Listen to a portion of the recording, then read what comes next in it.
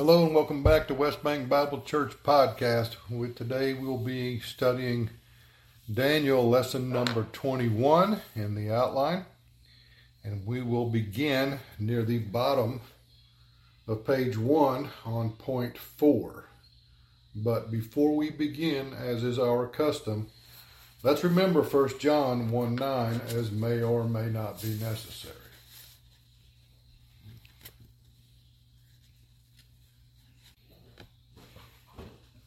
Father, we're grateful for the privilege of being able to study the Word. We're grateful for 1 John 1:9 and how we can cite our sins and be forgiven not just for that sin, but for every sin. So I guess we've been graced out, as you might say, and indubitably so. So, guide us now and direct us. In Jesus' name I pray. Amen. All right, now for point 4 in our lesson plan, before we study Daniel 2:32, I'm going to give you some summary points. Points of introduction, one might say.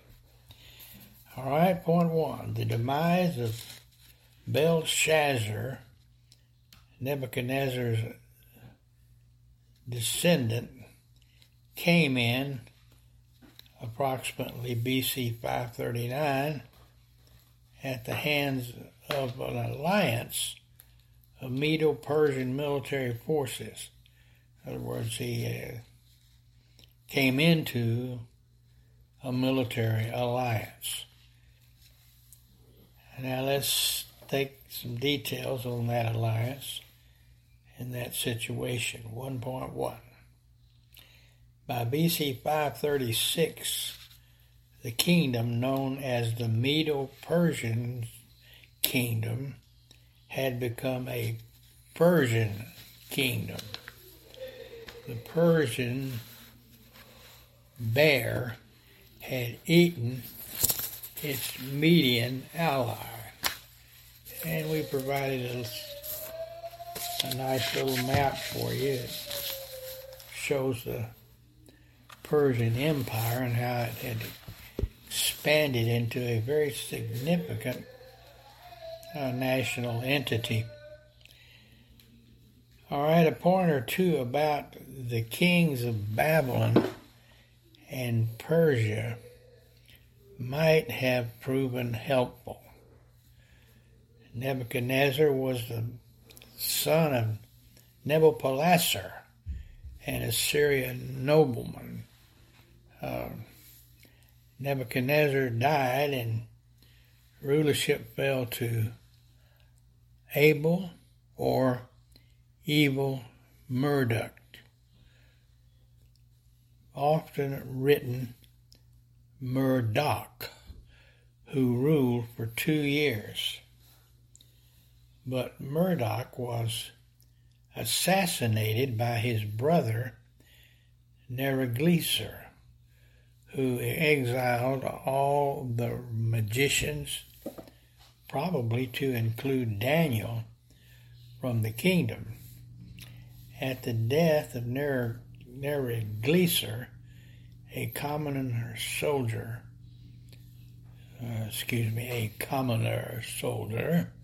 by the name of Labashi Marduk took the throne.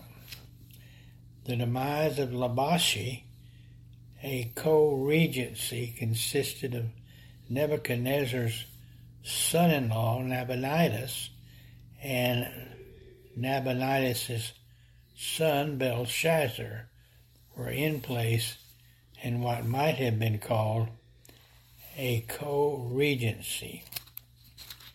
Nabonidus was an adventurer who loved to lead his military in the field. Thus he was often away from the capital.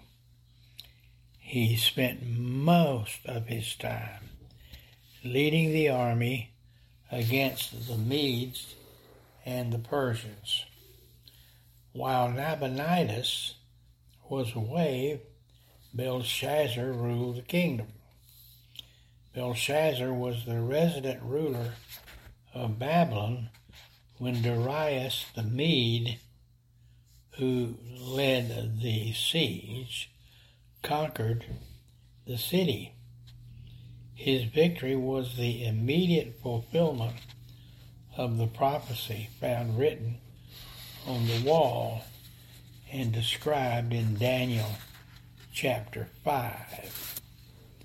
The Medes, who ruled for a short time,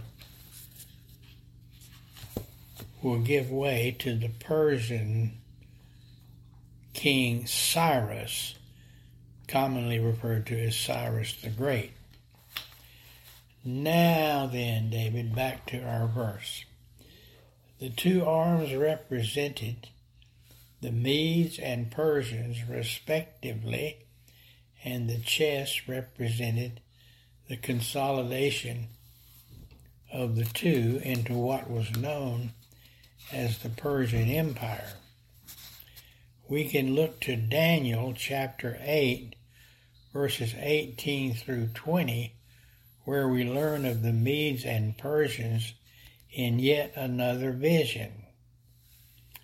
I shall read Daniel 8, 18, 19, and 20. Now as he was speaking with me, I was in a deep sleep on my face toward the ground, but he touched me and set me upright. And he said, Behold, I will make thee know what shall be in the last end of the indignation, for at the time appointed the end shall be.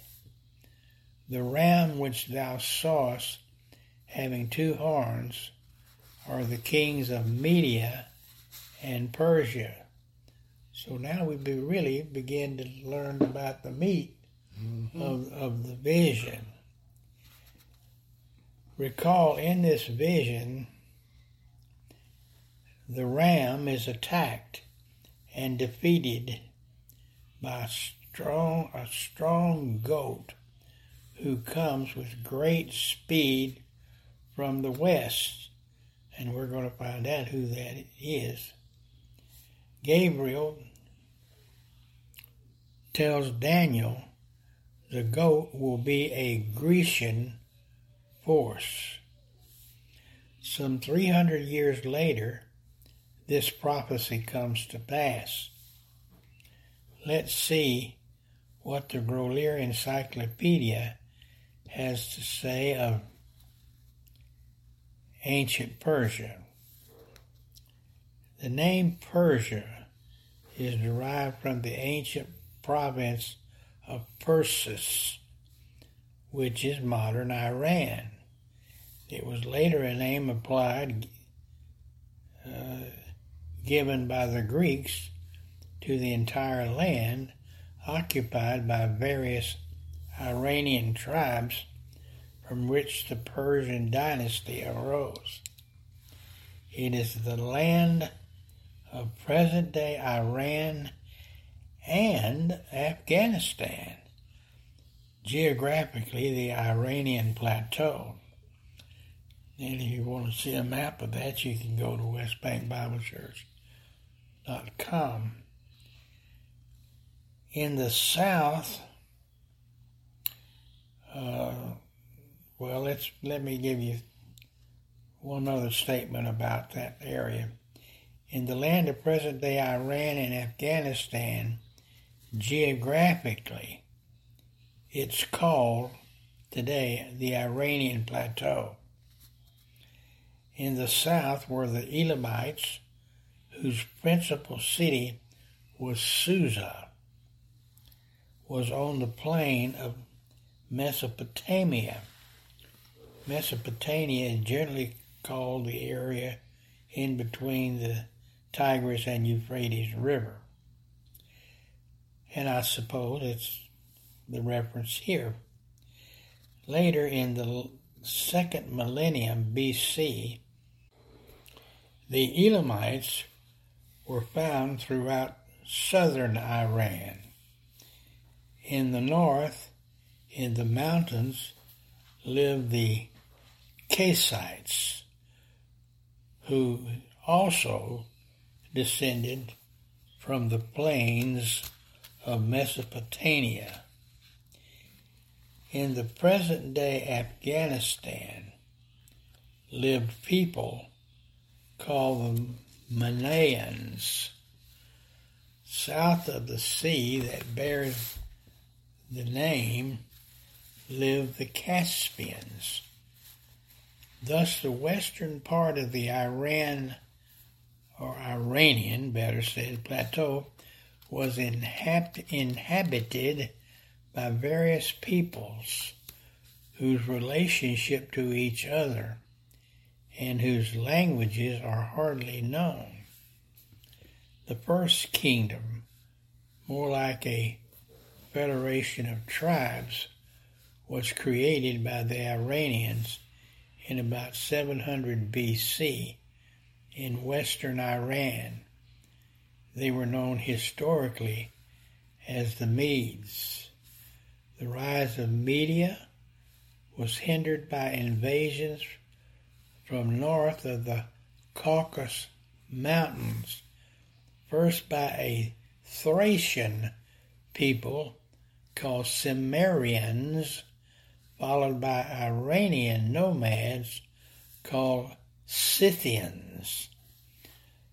About 625 BC, a new attempt was made by the Medes to form a united kingdom, and after defeating the Scythians, the Medes turned against Syria.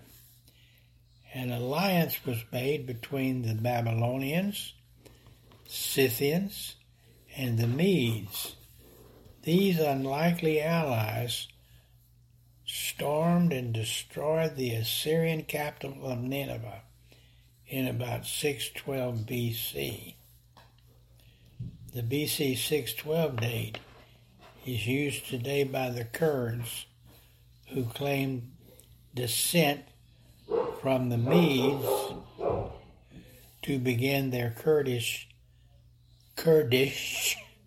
era of time reckoning. The Medians' influence continued until the last Median king was defeated by Cyrus the Great, who consolidated the kingdom of Media and Persia into the now famous Persian dynasty.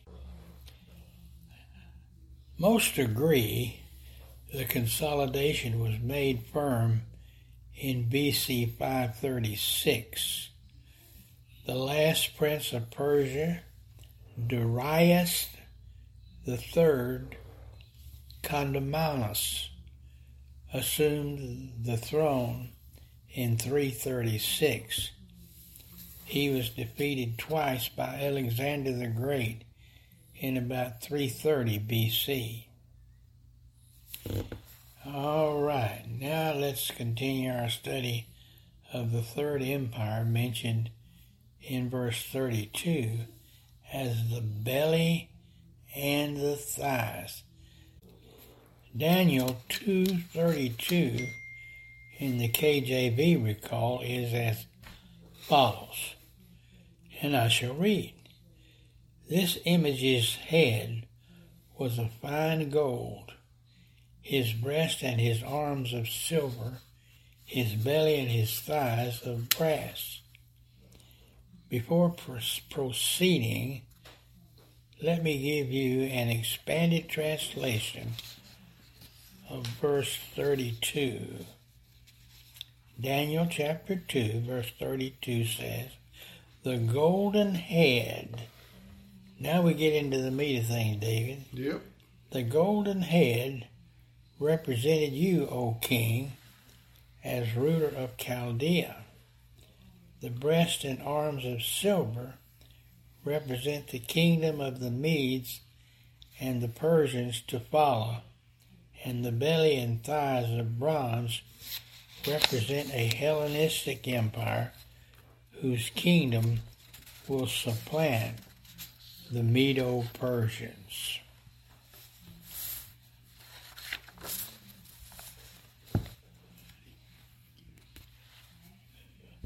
The term brass in the KJV can better perhaps be rendered as bronze.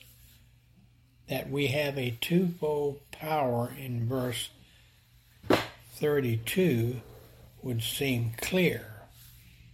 After all, we have a belly and two thighs. That the belly and thighs of bronze represent the Greeks is not arguable. There is question as to the specific symbolic, or let's just say symbols. The example Colonel R.B. Theme would seem to argue for the belly representing Alexander the Great and the thighs representing all future Hellenistic powers like the Ptolemies, Seleucids, etc. There are those who contend the belly represents Greece, and one thigh represents Philip of Macedonia, the father of Alexander, and the other thigh represents Alexander the Great himself. Whatever the specific representations, we can be certain the image anticipates a significant Hellenistic empire which reached its zenith under Alexander the Great. Again, in a separate vision recorded in Daniel chapter 8, we have a prophecy of Alexander defeating Medo-Persia in rapid fire order. Let me read you Daniel 8:20 through 22. The ram which thou sawest having two horns are the kings of Media and Persia, and the rough goat is the king of Grecia, and the great horn that is between his eyes is the first king. Now that being broken, whereas four stood up for it, 4 kingdoms shall stand up out of the nation, but not in his power. The 4 kingdoms, as earlier studied, refer to the 4 successors of Alexander. The 4, recall, were Cassander, Lysimachus, Ptolemy, and Seleucus. As we have earlier studied, the 4 generals who eventually ruled what is left of Alexander's empire are mentioned in Daniel 8:22. Let me read you 8:22. Now that being broken, whereas 4 stood up for it, 4 kingdoms shall stand up of the nation, but not in his power. As is prophesied, that the 4 will not be as powerful as Alexander, but none the less they collectively are going to rule the world. Daniel chapter 7 verse 6, the belly and thighs represent Greece, The belly and thighs are represented by a winged leopard. Let's look at the Grecian Empire just after Alexander's death. You'll find in your lesson plan a map of the Greek Empire, which shows those kings just mentioned and where their territory was located. That the four beasts, the lion, the bear, the leopard, and the terrible beast, unlike the rest, represent four kingdoms to come, is made clear in Daniel chapter 7, verses 15 through 17.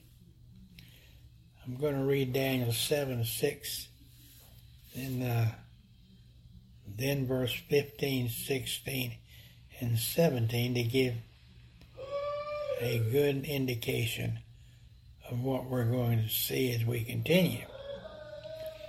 After this I beheld, and lo, another, like a leopard, which had upon the back of it 4 wings of a fowl. The beast had also 4 heads, and dominion was given to it. Now we're going to drop down to verse 15. I, Daniel, was grieved in my spirit, in the midst of my body, and the visions of my head troubled me. I came near unto one of them that stood by, and asked him the truth of all this. So he told me, and made me know the interpretation of the things. These great beasts, which are 4 kings, which shall arise out of the earth. That concludes lesson number 21. And you probably noticed, first time in a long time, Pastor Merritt did the whole lesson. Good for him. We appreciate you being here. We look forward to having you here back with us next week. Pastor Merritt, could you close us with a prayer, please? Father, we are grateful for the fact that we are members of God's forever kingdom. A large number of folks, but one in number, and one in mission, and one in authorization to get the Word of God out. So such is verse 23 by way of, lesson 22 by way of many and varied symbols, all designed to tell a story. The story of Daniel and how he was used of the Lord to reveal what is to come. And indeed, we have the privilege of seeing these things historically provided for us. So, David, tell us how to get saved. Believe on the Lord Jesus Christ, and thou shalt be saved. Nothing extra required. Until next time, so long.